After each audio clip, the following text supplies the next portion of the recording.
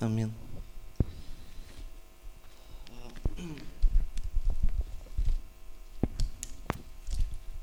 Голяма отговорност.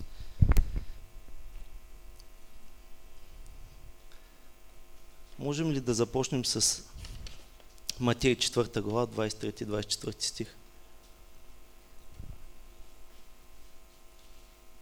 Аз ще прочета. Вие го знаете наизуст сигурно. Тогава Исус ходеше по цяла Галилея и получаваше в синагогите им и проповядваше благовестието на царството. Благовестието на царството. И на едно място Исус казва, че това благовестие на царството, когато се проповядва навсякъде, ще дойде свършика. Това благовестие на царството. Има запетайка и обяснява как. Като изцеляваше всяка болест и всяка немощ между хората. И разнесе се слух за него по цяла Сирия, резултата. И довеждаха при него всички болни, страдащи от разни болести и мъки, хванати от бяса, епилептици, парализирани, и ги изцели. Амин. Искам да говоря за голямата картина и за баланса, ако мога така да го кажа. Голямата картина, в която живея вече, може би около 2 години, сутрин и вечер, през цялото време, и искам да не се отделя от моето съзнание. Искам да я споделя с вас, защото вярвам, че в основата на това как ние ще възприемем голямата картина, зависи ние дали ще се включим в това движение последно на Святия Дух, за което предния път говорихме чрез пророчеството на Лестър Съмрал. И все повече със всеки ден се убеждавам, че ние сме вече в потока. Той не е някога ще започне, той вече е започнал, той е днес и сега. Въпросът е от нас дали ще можем да влезем в него. Вчера бяхме на едно... Добре, ще ви разкажа. Ние постоянно живеем това, което говорим.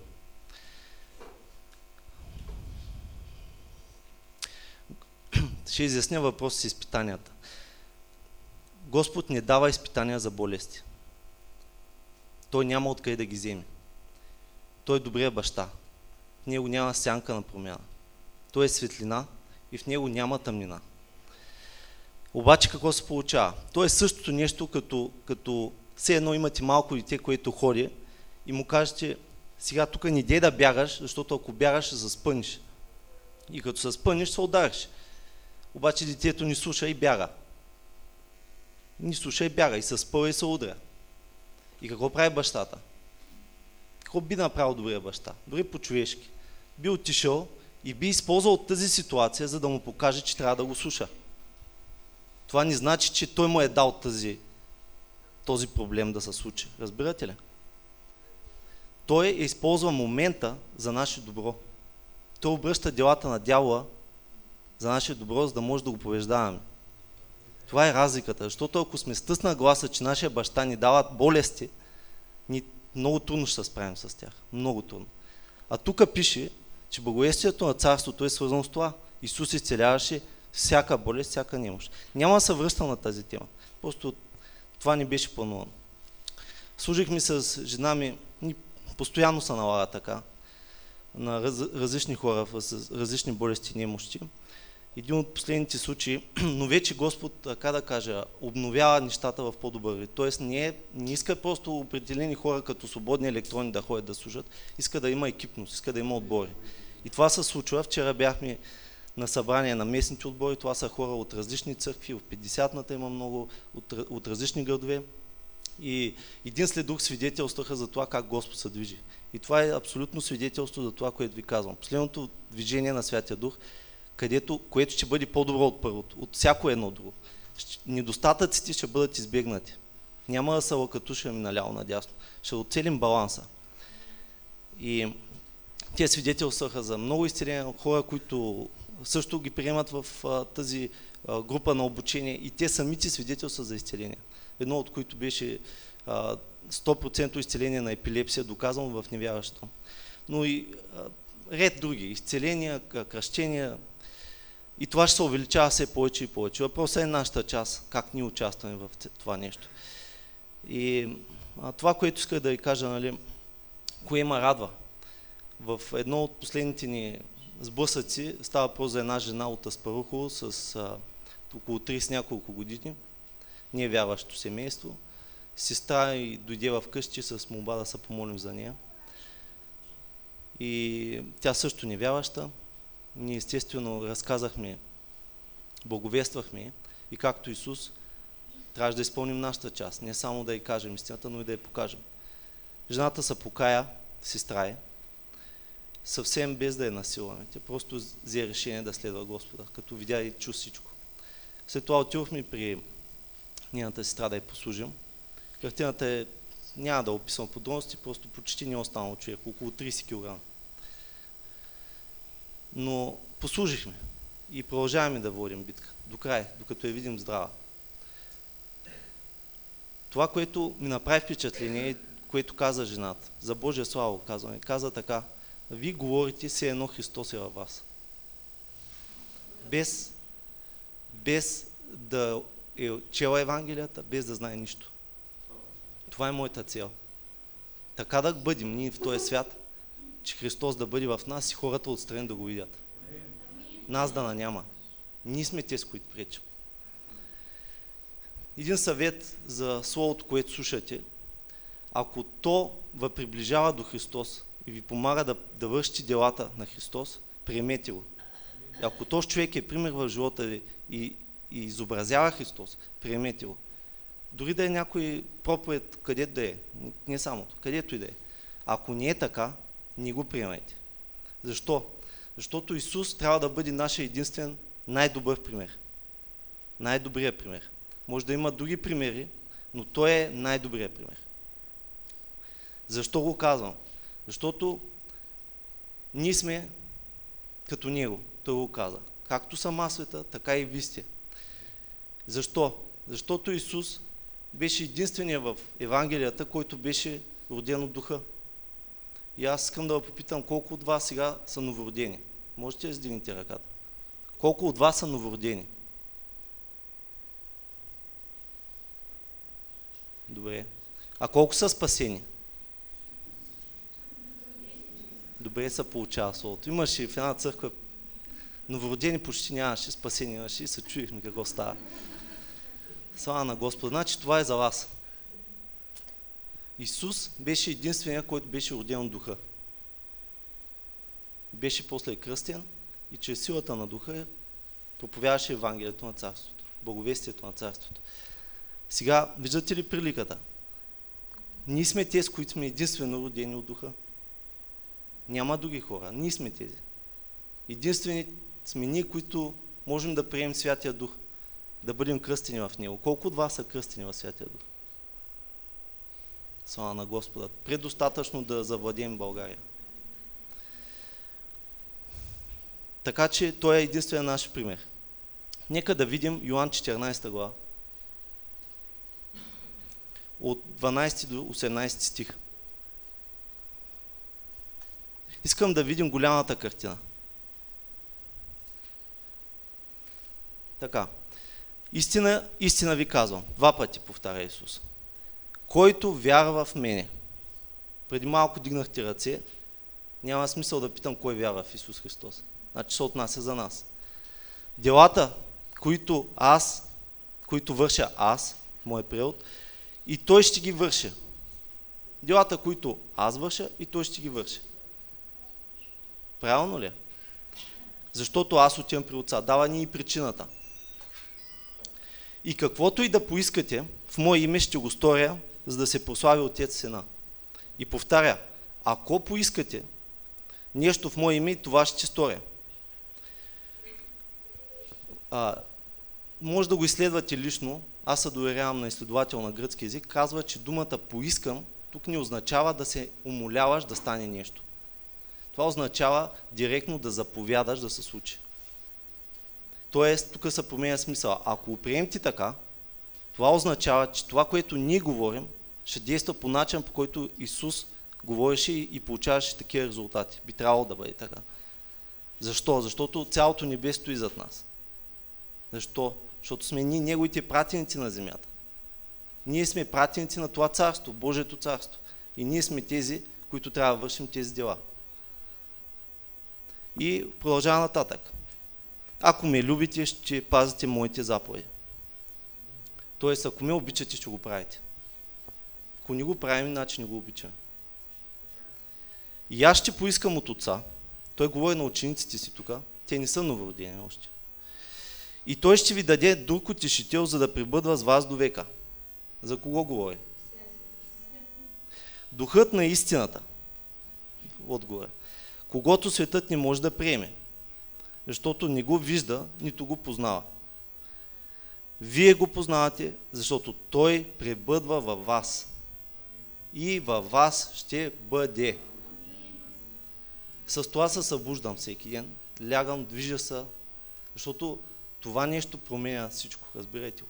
Променя цялото християнство, ако го вземем внимателно и го живеем. Бог не е някъде там и понякога да идва при нас. Той е в нас. В нас. Разбирате ли разликата? Още малко и светът няма вече да ме вижда, а вие ме виждате, понеже аз живея и вие ще живеете. В ония ден ще познаете, в ония ден, че аз съм в Отца си и вие в мене и аз във вас. Аз вярвам, че когато го говоря, Святия Дух ви го говори същото. Че Той е във вас, че вие сте едно съединение с Него.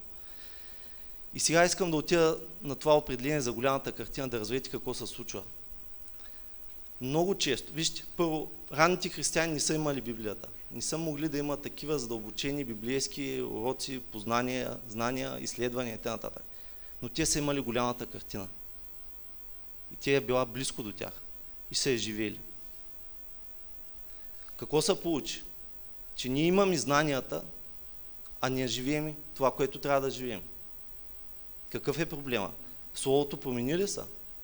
Бог не се променя. То е същото, което и те трябваше, и те имат. Всички живеем и след времето на Петдесятница. Няма промяна. Тогава защо не го живеем? Що го няма? Проблема е един, ще ви го кажа с пример, за един пастор става въпрос. Няма му казвам името и града. Болен е от рак човека. Един от отборите, които приеха посланието за изцеление, му служат на човека и ни се обаждат и казват, имаме проблем. Пастора не приема изцеление. Не иска, те му служат, но той има проблем с това. Ще си отиде, ако продължава така, ако те не се приборят въпреки него. И човека какво прави? Почва да рови в писанията и да доказва постоянно на тези хора, които искат да му послужат, че не е Божията воля всеки да бъде изцелен. Искат да му докажа. И рови. И ми се обадиха, казаха, много от нещата те са ги съборили, но намерил Стария Завет нещо. Няма да го казвам, защото е тема, която трябва да я разискваме от доз да я разберете. В крайна сметка не казва това, което той си е мислил. Но това е проблема, който се получава, че ние гледаме детайлите и стърваме голямата картина. И затова не може да я живеем. Твърде много. Не казвам, че не са важни.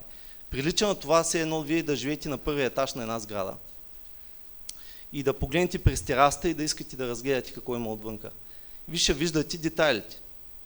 Ще видите много подробности може да видите. Може да видите дървета, листата, номера на автомобила отпред.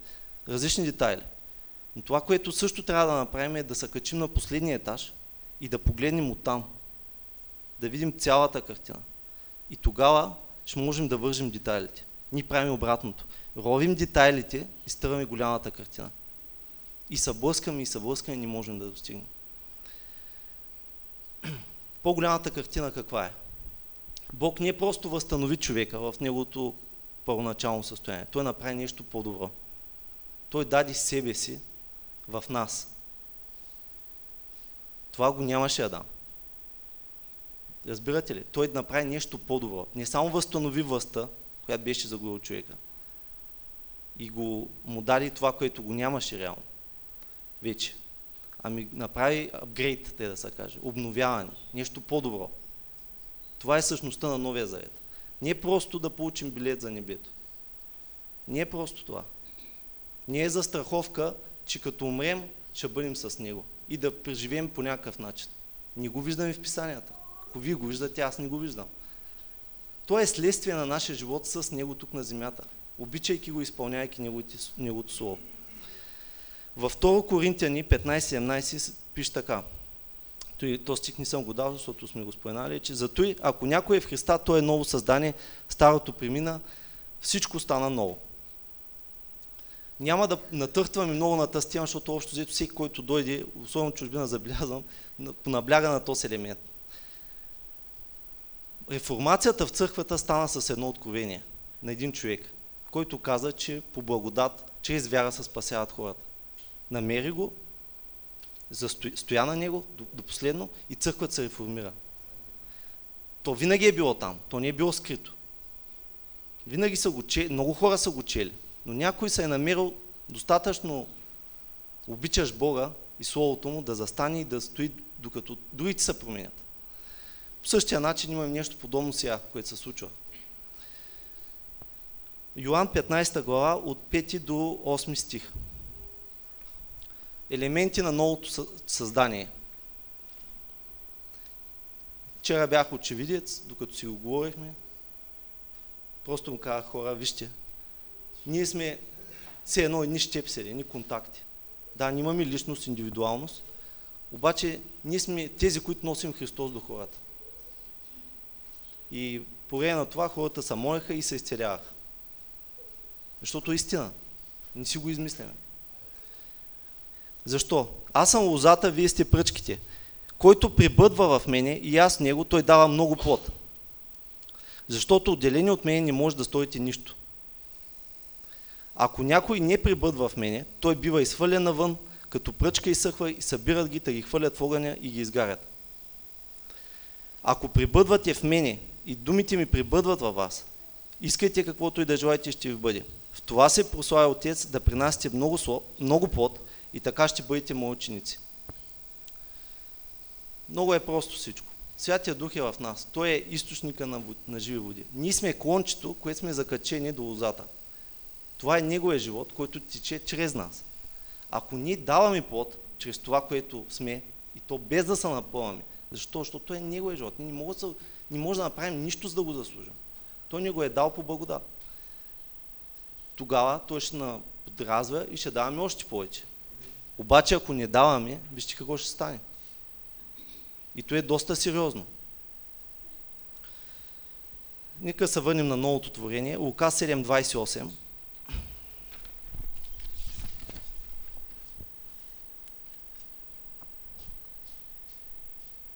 Лука 7.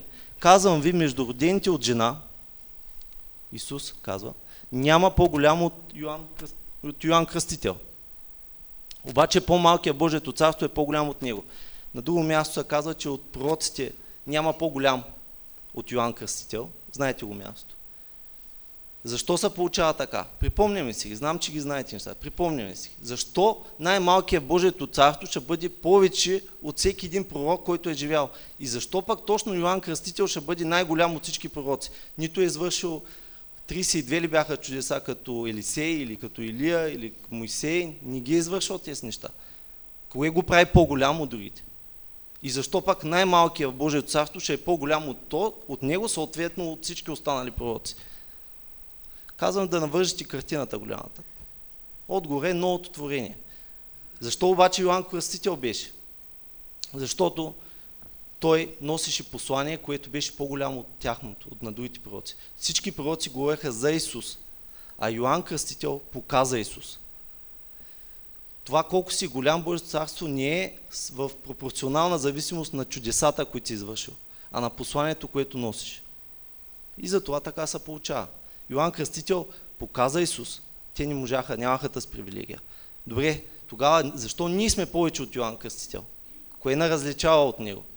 Съответно от всички пророци от Стария Завет. Новорождението. Новото творение. Разбирате ли колко е важно?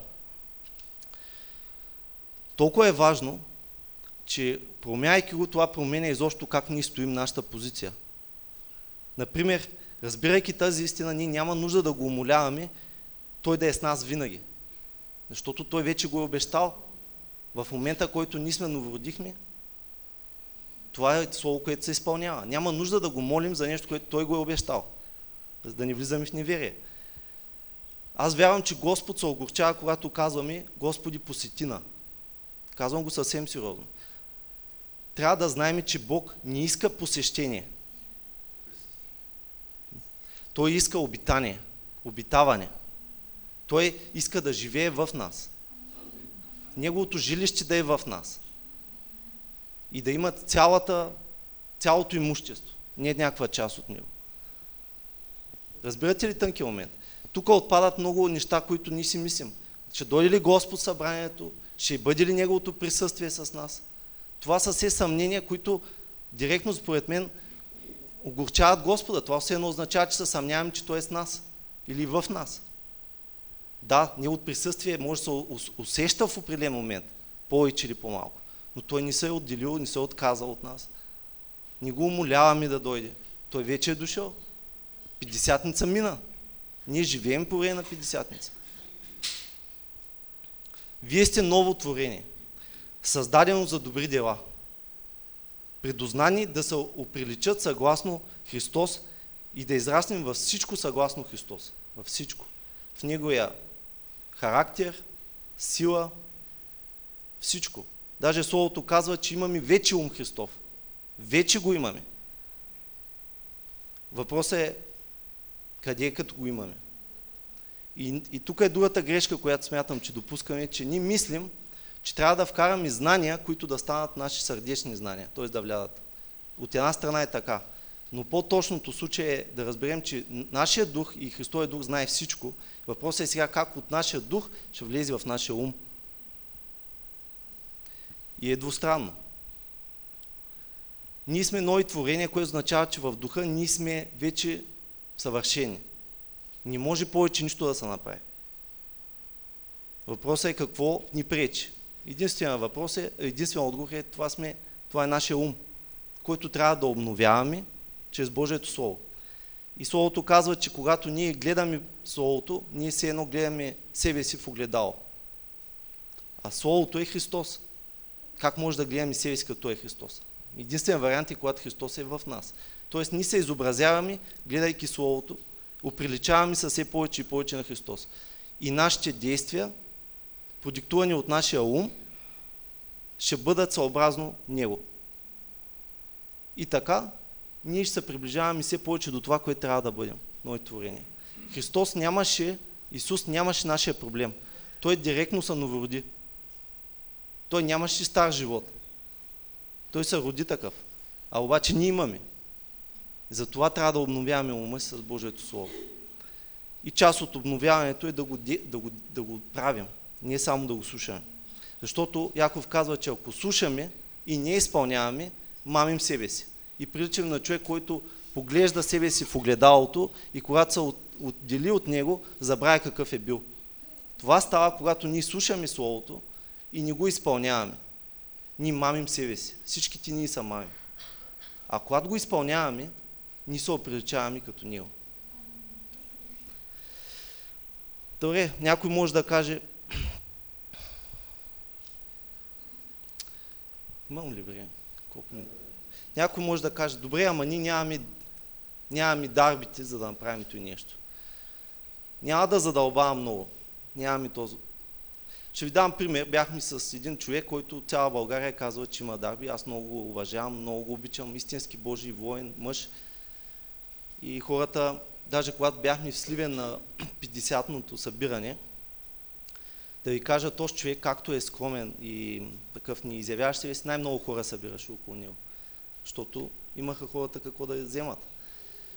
И ние бяхме с Павчо при него преди още да се развият нещата. И той наприя вкъщи. Знае за какво става въпрос, нали? Да, всички знаят. И той ни разказа историята си. Беше много вълнуващо, свидетелства. Разказа ни как е почнал. И заведи на това място, където преди много години е започнала цялата работа. Отидохме там с колата, спряхме и той разпалено обясняваше. Каза: виж, че аз бях прочел няколко глави на Матея. И отидох, забележете, и почна да свидетелствам. Той е видял Божието Слово, простотата и е приложил. За няколко месеца постоянстване там, на той място, на една скала, там където лифтовете слизат от Сливен, се събират хиляди по хиляди. Изцеление, освобождение.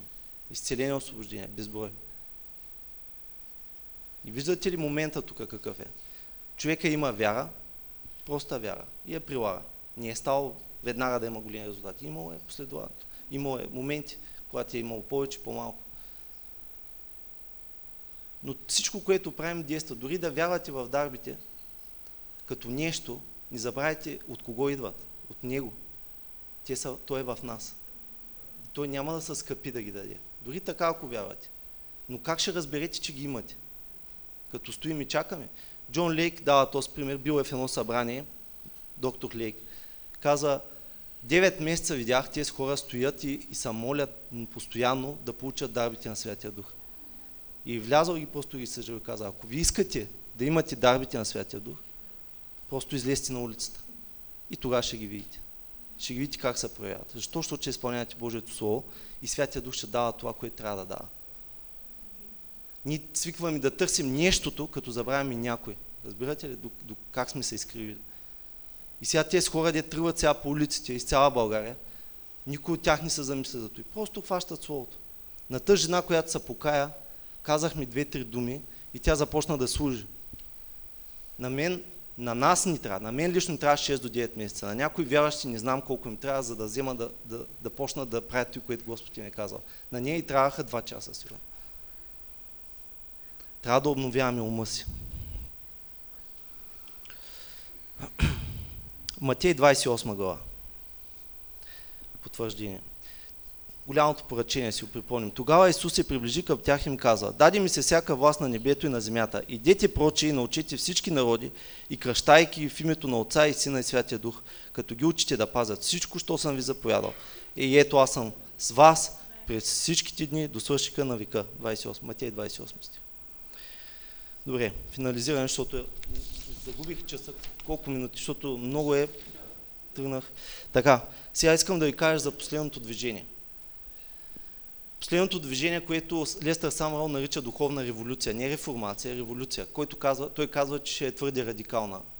Пастор Кариблей казва, че той я нарича последното движение. Тук не става въпрос за служение на някой, не става въпрос за някои хора, които правят нещо, става въпрос за движение, т.е. за маса хора, които тръгват в дадена посока. Сега, добре, ще го прочита тук. Исус каза, истина, 29 стих, мисля, че Матея. Исус ви каза, няма човек, който да е оставил къща или братя, или сестри, или майка, или баща, или чада, или ниви заради мене и заради благовестието.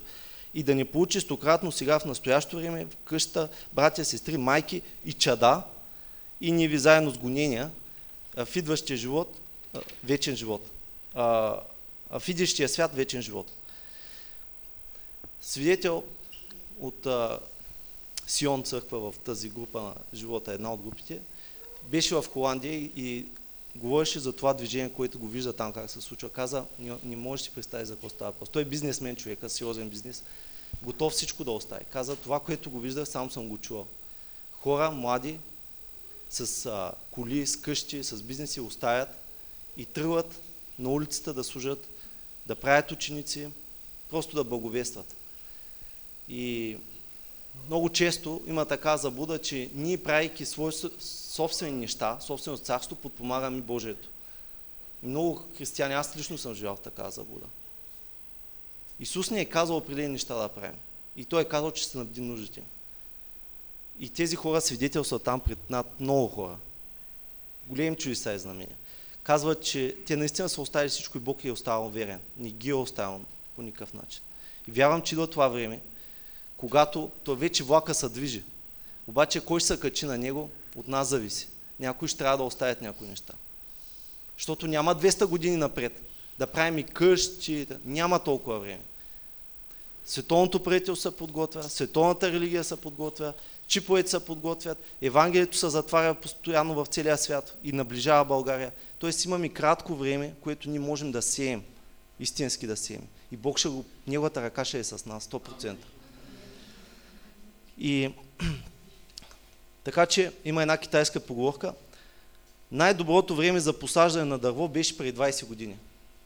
Какво да направим, нали? Отговаря на този въпрос. Ако най-доброто време беше да започнем преди 20 години, какво да направим? Китайците отговарят, следващото най-добро време е днес. Няма време просто. И така, завършвам с това да ви кажа баланса. Казах ви голямата картина, но има нужда от баланс. Балансът е между благодат и вяра. Има хора, които са в едната крайност, другата, има много, които са в другата. И ние им смятат, че всичко е по благодат, че от нас нищо не зависи, че Божията воля се изпълнява автоматично, че който ще се спаси, моята работа е да остана спасен. Това е едната крайност. Другата крайност е тези, които пък вярват, че със собствени усилия могат да накарат Бог да извърши нещата. Тоест, че чрез своите усилия те получават заслуга на това, което Бог вече е направил. Истината е по средата. Той е като везна, в която трябва много добре да балансираме. Това е също, когато служим на хора с изцеление. Ние не правим изцелението. Бог го прави, но се изисква нашето покорство. Нашето действие, нашето решение. И Святия Дух е наш помощник. Не ние на Него. Той очаква ние да го направим, но Той е верен да го направи. Тоест трябва да се балансира. Не е нито едното, нито другото. Също е с улицата и с църквата. Едни ти казват, давайте сега всички на улицата. Едната крайност. Всичко трябва да излиза да се молят, да ги благовестват. Другите пък казват, нали, не мърдайте, тук е сигурно, спокойно. И двете крайности не са правилни. Трябва да имаме точна стратегия от Господа, как да се отворим към света. Нито едната, нито другата крайност. Има залитане, Господ го коригира това нещо. Но трябва да знаем, че не можем да се съгласим да бъдем само от едната страна. Благодата е в това, че Господ заплати цялата цена. За всичко. Той ни е дал всичко необходимо за благочестието. Всичко необходимо. Абсолютно всичко. Вярата е нашия отклик на Неговата благодат. Нашия отговор. Това не е разменна монета, която ни получаваме, зато че имаме много вяра. Ние просто казваме да, съгласни сме и го приемем с вяра. Така се спасихме. Така става и с изцелението. Така става с снабдяването. Бог го е снабдил вече. Няма нужда ние да се трудим. Ние не можем да го направим. Той ни го е направил заради това, че ние ще можем да го завоюваме. Ние не можем да го заслужим. Нито спасението, нито изцелението, нищо. Не можем да го заслужим. Той е по-благодат. Но без вяра не може да се вземе. И вижте в Римляни, мисля, че 5 глава беше, какво казва. И те оправдани чрез вяра имаме мир с Бога чрез нашия Господ Исус Христос. Посредством когото ние чрез вяра придобихме достъп до тая благодат. Тоест, достъпът до благодата става чрез вяра. То е нещо, инструмента, чрез който ние го взимаме и го предаваме.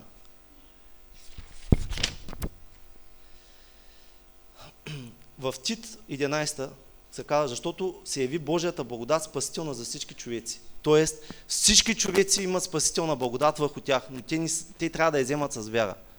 Те не могат да заслужат спасението си. С никакви добри дела не можем да го направим. Но с вяра можем. Така. И така, днес има призив и завършвам към тялото Христово да се събуди и да излезе вън. Това е основното направление, което звучи в момента. Времето е кратко. Вратите се затварят. Влака няма да спре.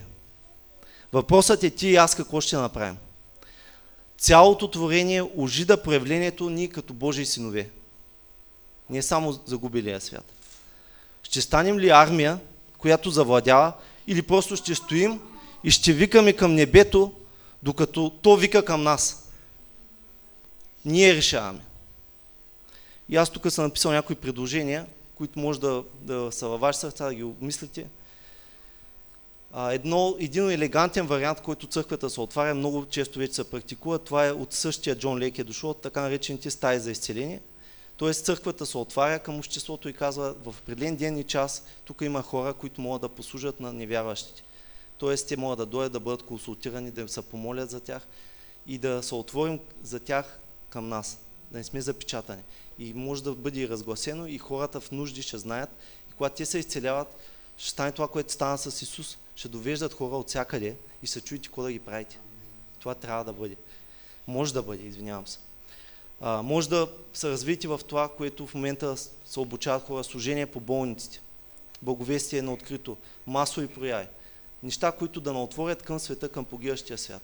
Колкото ние се проявяваме повече като синове, толкова повече ние действително ще се оприличаваме на Христос.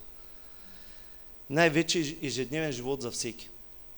Свидетелствам, не искам да изтъквам в себе си, това е за всеки ден, но просто става много лесно. Отивате до кофата, виждате, че някой рови в букука. Не го оставяйте. Помислете Христос как би постъпил. Полагаш ръка, изцеляваш човека, даваш му нещо. Но толкова е просто. И една душа може да се спаси. А чрез такива хора, много хиляди, стотици хиляди могат да бъдат спасени. Просто ни трябва да спираме Христос в нас, да го оставим да се прояви в пълнота. Амин.